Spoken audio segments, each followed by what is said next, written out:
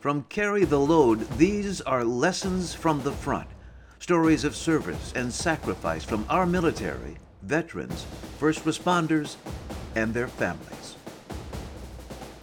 On 15 March 2018, Jolly 5-1, an HH-60 Pavehawk helicopter with 7 occupants, went down in western Iraq.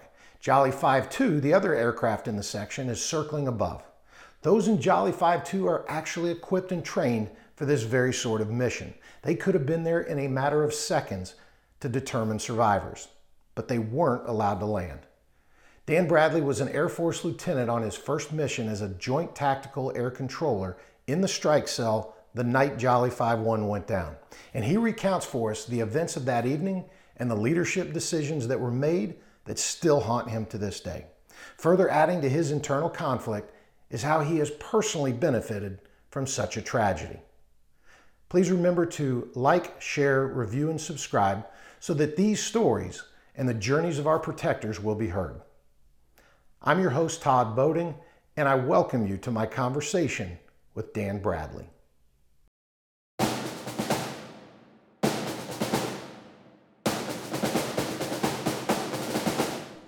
March 15. March 15th, 2018. So this was my very first deployment and my only active duty deployment. We got into theater in Iraq, and we were supposed to get there late February. We got held up in one of those old Soviet bloc countries. We got held up in Bulgaria for a week. So our entry got delayed, which meant that the people that we were ripping out got delayed. So they were still there. I am in the strike cell in what's really my first ever night as the JTAC for the theater. So, real quickly, a strike cell. Strike cell. Explain to people what a strike cell is. I'll keep it short, but if you want a whole book about the history of the strike cell and where it came from and why it was as effective as it was, read Hunting the Caliphate. Great book. Fantastic book. Hunting the Caliphate. Hunting the Caliphate. But a strike cell, and it's the simplest way to explain it is if you've seen Apollo 13 and you've got mission control, it looks a lot like that room. I see. Granted, not as nice. You're in Baghdad. A lot of plywood. But, a lot of motherboards. Yeah.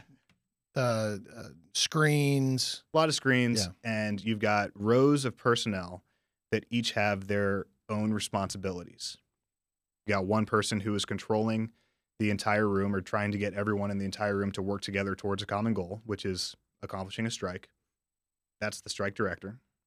And he sits 2 rows directly behind front and center, which is the JTAC, or the team of JTACs, the Tactical Air Control Party. So the entire purpose of that room was back when President Obama authorized boots back on the ground in Iraq. This was 2011, maybe. Okay. He authorized a very limited force. And the solution to that force and what that book, Hunting the Caliphate, talks about at length is how do we wage a war against the Islamic State with limited resources, but over a vast geographic area? Well, the answer is to wage the war from the air. So if we bring in a small team of highly specialized, highly trained people and put them in this new concept, the strike cell, we can take all the information that typically would be going out to individual ground force commanders, centralize it in one spot, and we can wage war from the air across the entire theater all at once, which is to say, I can have a strike in the Hamrin Mountains. 10 minutes later, I can have a strike on the Syria border. 10 minutes later, I can be getting ready to gen up a strike north of Baghdad and say, oh, wait, we've got troops in contact. Let's put this strike on hold so we can go address this situation, then come back to it. In essence, you've got one JTAC and one group of people in that strike cell with the ability to drop bombs anywhere in theater at a moment's notice. It's a force multiplier is what it is. So this was my first night as the lone JTAC in that strike cell. Now, I'll never forget, I had a 4-screen setup, because the root word of the word officer is office, so you have to have a lot of screens. So on my left screen, I had maps. On the screen next to that, I had the air tasking order, every jet that was coming up that day and the next day.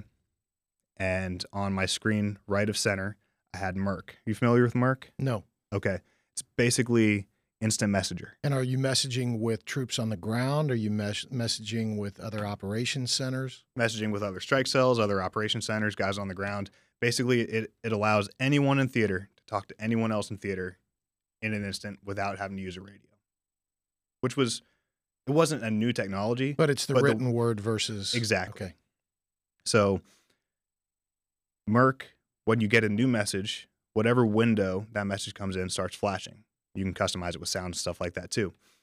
And all 20 of my Merc windows flash at the same time. Never seen that before. That's new, right? And we start getting information. Fallen Angel, Fallen Angel, Fallen Angel. Here's the grid, last known.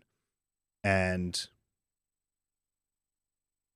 I'm not sure if everyone saw it at the same time I did, but there was this look around the strike cell of just like, is this real? Like that was honestly the first question I asked. Is this real? Because this is not something that we train to seriously or as seriously as we should. There was this maybe naive hope in me because, like I said, I had been in theater for a couple weeks, had never struck, had never even controlled an aircraft to that point. This was my first time ever getting on a mic in theater. And we get our first images back of the location of the crash.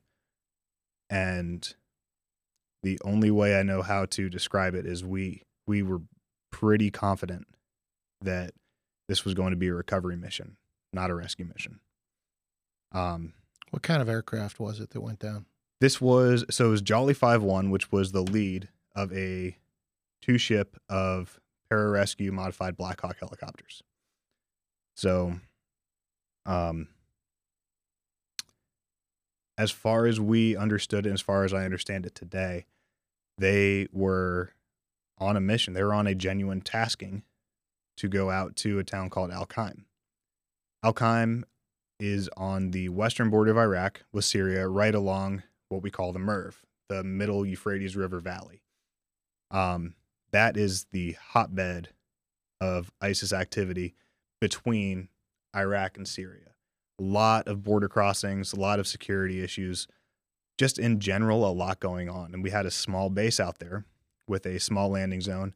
They may have been pre-positioning for a rescue mission, but they were in their intended landing zone was right at that base in Al-Qaim.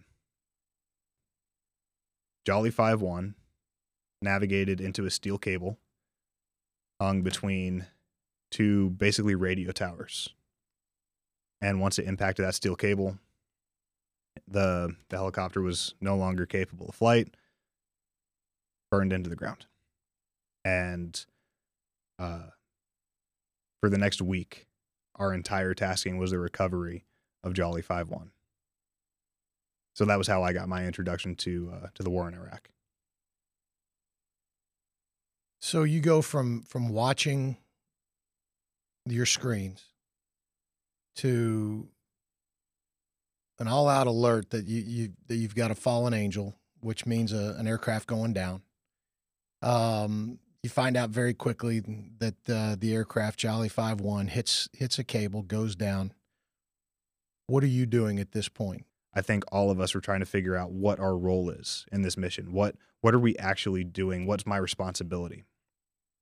And because, like I said, we didn't train to that as seriously as we should have, or as seriously as we could have, nobody really knew. No one had any idea. I'll never forget the strike director, who one of the greatest leaders I've ever come across. Strike director, the only one time I've ever heard him raise his voice, yelled at the top of his lungs. Everybody was just as shocked as I was. So the strike cell goes from this flurry of activity to dead silence. And he said very concisely, I'll never forget, the mission is recovery. What conditions must be met for us to move on? In other words, we still have a war to fight. We are in a recovery mission. What conditions do we have to meet to go back to fighting a war? Which was not what I was expecting to hear, but what everyone in that room needed to hear, because we did still have a job to do. War wasn't stopping. There was still plenty of whack-a-mole to be played. But we had to handle this situation as quickly, effectively, and professionally as we could to continue on with other taskings. So you said it's not what you would have expected to hear. So what did you expect to hear as a young second lieutenant? I mean, surely you didn't expect to hear, all right, everybody stop. We talked to the Taliban. They're going to hold off at this point. So or not the Taliban, but you know, the bad guys. I'm not even sure what I expected to hear. There was so much activity, and it was almost, this is weird, but it was almost comforting for there to be activity, because once we all stopped, it felt like the world was running away without us. Even we maybe stopped for 15 seconds to listen to what that major had to say. But it was almost comforting to be loud and be active and be rushing, because it felt like you were moving. It's like treading water. What happens when you have a fallen angel situation? What does everybody's responsibility become? Because before it was like you said, whack-a-mole. Obviously, that's not the primary focus now. Correct. What I'm about to say is going to come off as a little bit critical of how we ran operations in general. And that doesn't bother me, because it's true. Like I said, the strike cell was intended for a very specific purpose. We are building a cell from which we can wage war through the air against any location in theater at a moment's notice. Because it was so successful at the level it was intended to be successful at, everybody else wanted their fingers in this pie. And there was a great deal of ego in this, and this is where the criticism is going to start to come out. There was a great deal of ego in senior level leadership, regardless of what division was in, regardless of what corps was responsible for waging the fight in Iraq and Syria. There was a great deal of ego that everyone wanted to strike. When you say everybody wanted their fingers in the pie at this point, was this internal to the Air Force, or did this expand to the other branches? It expanded to the other branches as well. The term JFAC is Joint Forces Air Component Commander. In other words, he's in charge of every air asset in the theater. One day we had a strike go wrong. It was not a strike that was controlled from the ground, at least not at our level. And without going too deep in the story, bomb missed its target. Bomb struck the wrong thing. Good amount of civilian casualties, good amount of collateral damage. There was a lot of fallout from this. It didn't come out until later that the JFAC, the Joint Forces Air Component Commander, the guy in charge of every air asset, was in the cockpit and dropped that bomb. Why? When you say in the cockpit, do you mean literally physically in the cockpit, or do you mean like a drone and he was driving it? He literally physically was in the cockpit of a jet in a combat zone and dropped the bomb. And none of us could figure out why. We also knew we couldn't ask. But every time a decision like that was made, where someone who was responsible for something drastically important decided, this isn't fun, this isn't sexy, this isn't the war that I want to fight, I'm going to put myself in the cockpit, or I'm going to let myself make decisions on strikes, something horrendously bad happened. And it kept happening again and again. That was one of the things that made me, I'll be blunt about it. That was one of the things that made me lose faith in the mission, was I lost faith in leadership. A great leader is someone who listens, yes. A great leader is also someone who does what they say they're going to do, or does what their assignment is. If you're not going to do what your assignment is, I don't want you on my team. So for these people at all these various levels to be shirking their true responsibility that enables the rest of the war to function so that they could have a slice of that tactical pie. And incredibly frustrating to this day. So Jolly 5-1 hits the cable and goes down en route Jolly to 5-1. Alkine. And then you found yourself as part of the actual recovery mission. Correct. So my role from the strike cell was managing the entire stack of aircraft. Because like I said, every asset in theater, this becomes a priority. We have Americans who are on the ground. We don't know their status. Aside from the Americans that are on the ground whose status we're not sure of, there are assets on the ground that are sensitive. Mm-hmm. There's technology and hardware on the ground that we need to make sure does not fall into the hands of people we don't want it to have Right. that information. It became my role and my team's role out of the strike cell in Baghdad to manage the entire recovery process and the strike cell as a whole, to manage the entire recovery process right up to the point that that desert was back clear again. We were at a point where no one was quite sure who could make certain calls on the air or on the ground. And it came to pass on the night that Jolly 5-1 crashed. The Target Engagement Authority, new term, basically the strike director's boss, came into the strike cell and said, do not let Jolly 5-2 land. Now, Jolly 5-2 was the wingman of Jolly 5-1. Just Right. like there were pararescue men in Jolly 5-1, there were pararescue men in Jolly 5-2. And that was just the wildest order to me. Because if I've got injuries on the ground, in any scenario, people I really want responding to that are pararescue men. So we've got pararescue men circling other pararescue men, curious that we wouldn't want them to land. That's kind of their job. Not only was that a weird order, but no one was sure whether or not that was valid. Was this at night or in? This was at night. Okay, so it was a nighttime, which makes sense. But okay, so I'm sure there was some fog of war there, and Much fog of war. People didn't know, and for those who've never heard that term, the fog of war and friction are the two things that happen militarily in battle that you cannot predict. It's out there. It's going to hit you. It's going to obscure your vision. You just don't know when and how and to what extent. So Jolly 5-1 hits the cable. It goes down.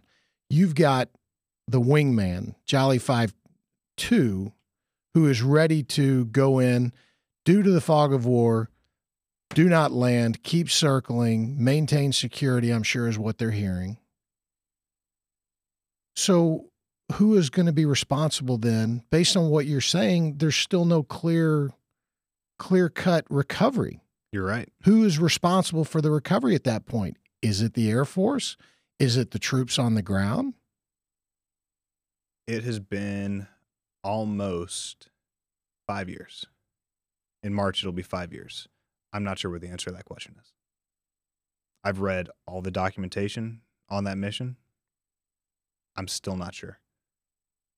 Doctrinally, I know the answer. Okay, so let's start there. Doctrinally, who was supposed to recover them? Doctrinally, the Army unit that owns that ground is responsible for that recovery. And all the assets that the Air Force brings to bear are, to use a business term, subcontracted. We're not necessarily at their mercy, but we're there to support their mission. But that wasn't what happened. So what happened? What happened for the longest time was very little.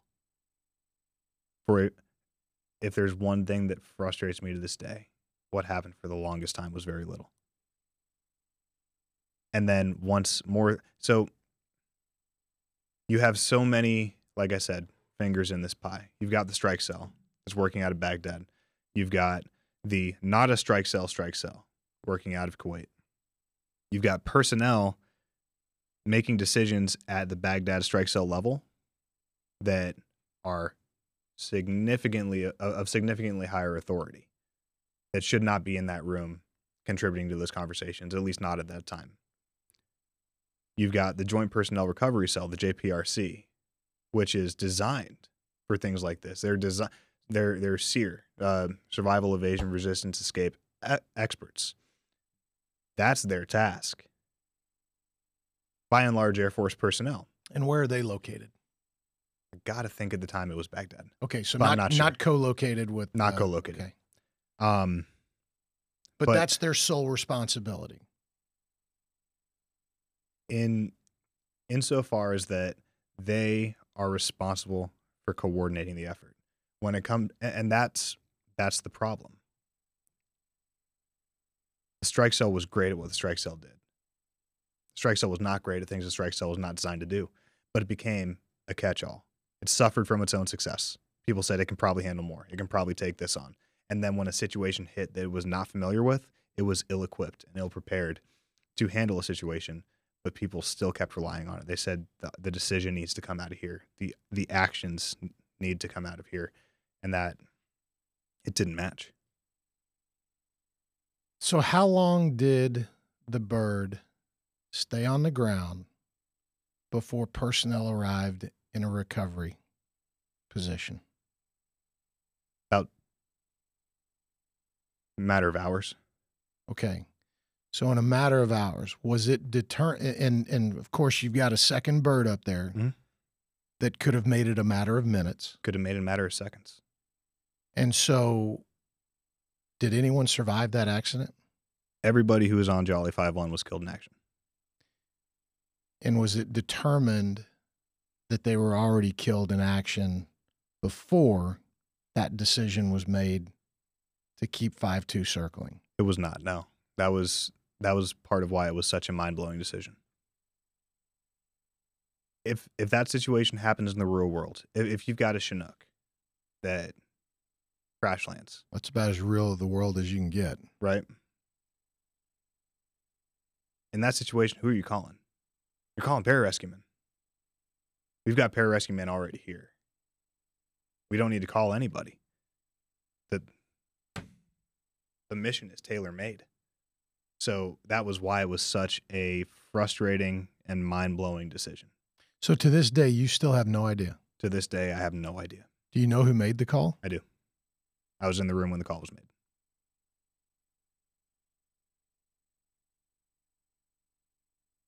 So the call is made, and I know you don't want to talk about, who made the call, and I respect that. But the call is made. Did anyone raise their hand? The highest ranking member, and you understand how important chain of command is. Not just for good order and discipline, but for CYA and for making sure that things happen the way that they're supposed to happen. Of course, chain of command relies upon everybody in that chain of command knowing their role and responsibility and excelling at it. The highest ranking member of a strike cell on a day-to-day basis is a major. The person who made that decision had multiple stars. So it's one of those things like, imagine you're managing a baseball team and the owner of the team comes down to the dugout and taps you on the shoulder and says, "I'm going to pinch hit." You can tell him no, but that's probably the last thing you're going to say in your job, right? And you're not even sure if you can tell him no. It's his team. So the major that was in there is a major or is an officer for whom you had a lot of respect. Ton of respect. And he was very hamstrung by the stars that said, we're not landing that bird.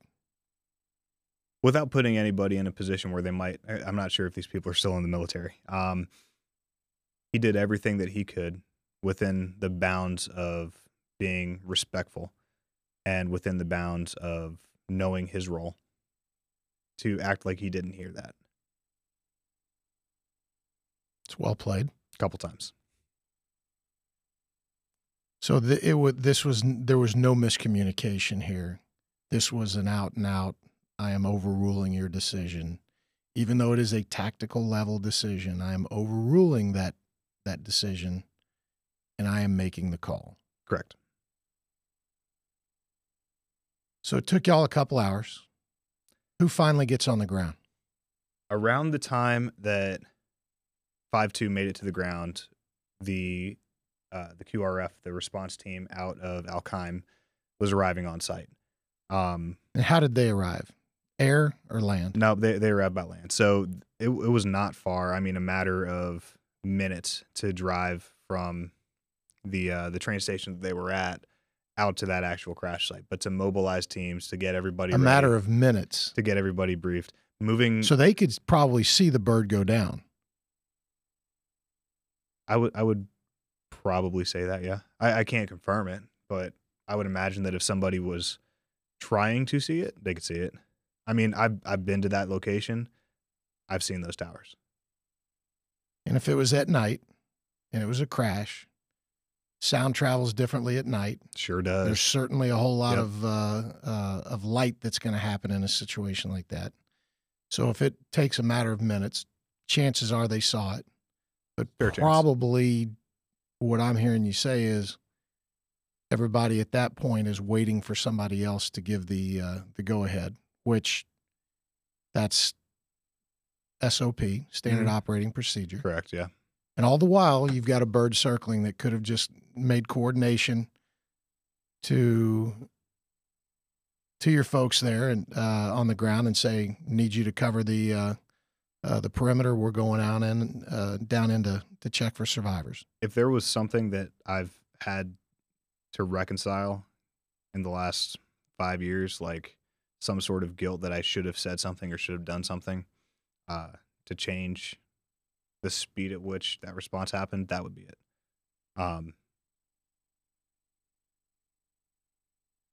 I kind of live under the assumption that no one's crazy. Like no one's actually making decisions that would negatively impact themselves or the people around them. That's just not how humans operate, especially at such a high level in the military. But I've gone through that exercise a million times in my head, trying to figure out why that decision was made, and it will never make any sense. It will frustrate me for the rest of my life. And it frustrates you because there is a possibility that there were survivors when it first went down. Always a possibility.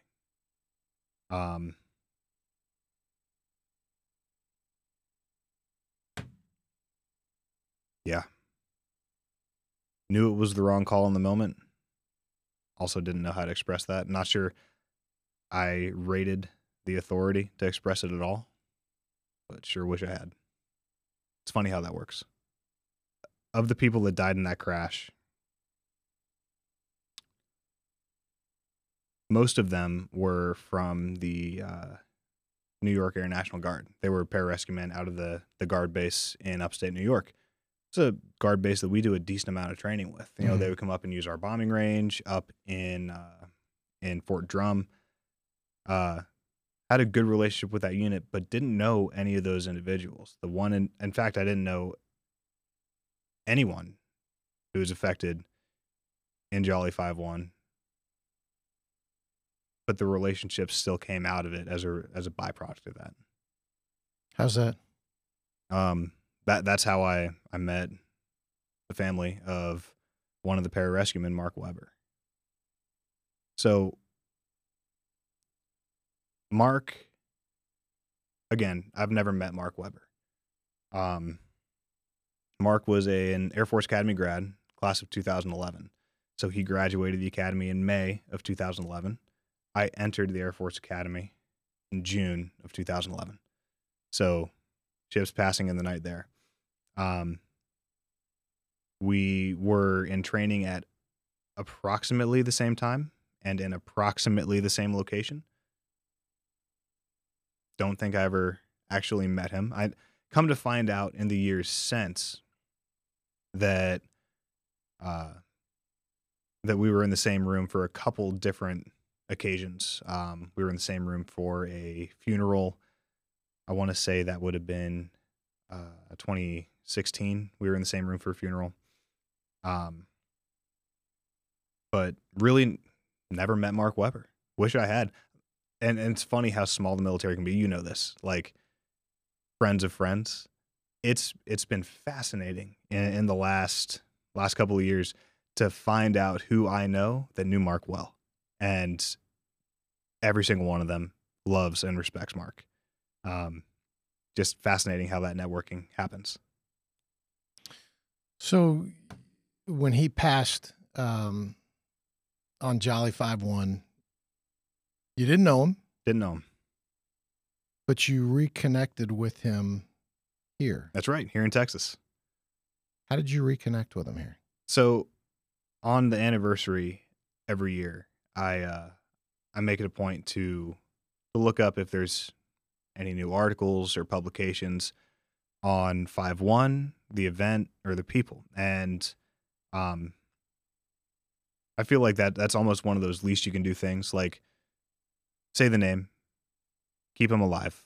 Um, and having such a close connection to that event and being so frustrated by that event, it's very much a healing thing. Well, in one of these articles I pulled up in 2021, they were talking about Captain Mark Weber, Air Force Academy graduate, things that I guess I hadn't known about Mark. And as part of his bio, they say he's survived by the Weber family of Bartonville, Texas. Well, I was relatively new to Texas. I had moved down here from Colorado in 2020. So I Googled Bartonville, and it is 10 minutes from my house. And I'm like, I don't think I've ever been slapped in the face by God so directly. Like, there you go. If you ever wanted a time to talk about it, I just made it for you. Have at it. And come to find out that Mark's dad, also an Air Force Academy grad, so is one of his sisters. The reason that's important is it gave me an avenue to connect with them aside from just showing up on their doorstep, right? The things I'm most grateful for in my life are all things that I came into in ways that I wish hadn't happened. You know, I met my wife, or reconnected with my wife, in the wake of an aircraft crash in which the pilot was killed. Met the Webers in the wake of Jolly 5-1, and I wish Jolly 5-1 hadn't happened. I wish I didn't know the name Mark Weber, and I wish I didn't know the Weber family. But God, am I grateful for him. And that's one of the things that's drawn me back to my faith, is God has woven such an incredible tapestry in my life that I couldn't have made if I had tried. Like, you could have set me down in front of a bunch of note pages and said, write your story. Couldn't have written that one. So when you got to sit down with them, you connected with them and you sit down with them for the first time, did they know all of the details that you've shared with me today? That was an incredibly, looking back, an incredibly awkward time to meet them. When I went over to their house, they were kind enough to host me and my wife, and sat down. We had dinner, and I knew at some point this was going to come up. Ron's a direct guy. It's one of my favorite things about him. Ron is Mark's dad. Ron will just tell you whatever's on his mind. We're sitting there cleaning up the plates from dinner, and he just looks across the table at me and goes, "So let's talk about Mark. Let's talk about Jolly 5-1." I was like, oh, I knew it was coming, and I was happy to talk about it, because if there's anything that I can do to give them information they didn't know or bring them some form of closure, like, by all means. Because I can't imagine what it's like going through that. And I'm sure there's got to be questions they have. And there are questions that they asked me that I had some of the answers to. There were questions they asked me that I didn't have some of the answers to. But man, that was an emotional night. I think all of us at some point were crying around the dinner table. But it also started a relationship that I wouldn't give up for anything. I can't wrap my mind around what it takes to go through a loss like that, to go through the isolation that has to cause, to know what questions you want to ask and either not be able how to say them, or know that you're not going to get an answer, or even if you do get an answer, that's not necessarily something that you want to hear. To go through what they went through and to stay the people that they are. Oh my God. They're better humans than me. Like, they're cut from a cloth that I am not made from. And they've been fantastic role models. They've been gracious people. There's been emotions at times, obviously, but in no way, shape, or form are they hiding the fact that Mark is in their family. The way that they talk about Mark is it lights up a room and it lights up their eyes. And I don't think that they spend too much time thinking about the what's or the whys, but I think they spend a whole lot of time talking about and thinking about and reliving the person that Mark is. Like, God, we could sit here for hours and just talk about how incredible this family is, and still wouldn't do it justice. Sounds like they kind of approach it, the way you were talking about earlier, that people aren't going to make, we have to believe as human beings that people are not going to make decisions that are knowingly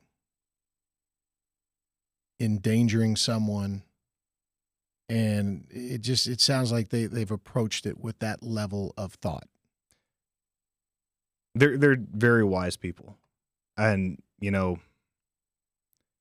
doesn't mean mistakes weren't made. It doesn't mean you can't second guess decisions. Of course. And that's one of the things that I've personally struggled to reconcile, still struggle to reconcile, is, I'm not trying to play Monday morning quarterback and say that we could have done this and we could have made a much more positive impact, or we could have done something right where something else went wrong. And at the same time, I don't mince words when I'm critical. There are a lot of things that I wish had gone a certain way that didn't go that way. And obviously going to frustrate me for a long time coming that was the case. But when I talk about how all these different events that I wish hadn't happened have molded my life in a way that I would shudder to think if my life was any different. Like, I wish that U2 crash hadn't happened out in California. But if it hadn't, I wouldn't have reconnected with my wife. And we've got a baby girl. She turned a year old just this last week. And I shudder to think of what would happen if that hadn't taken place. How do you reconcile being so grateful for the outcome of something and so grateful for what you have with saying, obviously, I wish this hadn't happened?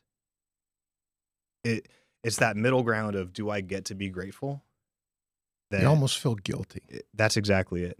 Do you get to be grateful at what you gained out of loss? And I think the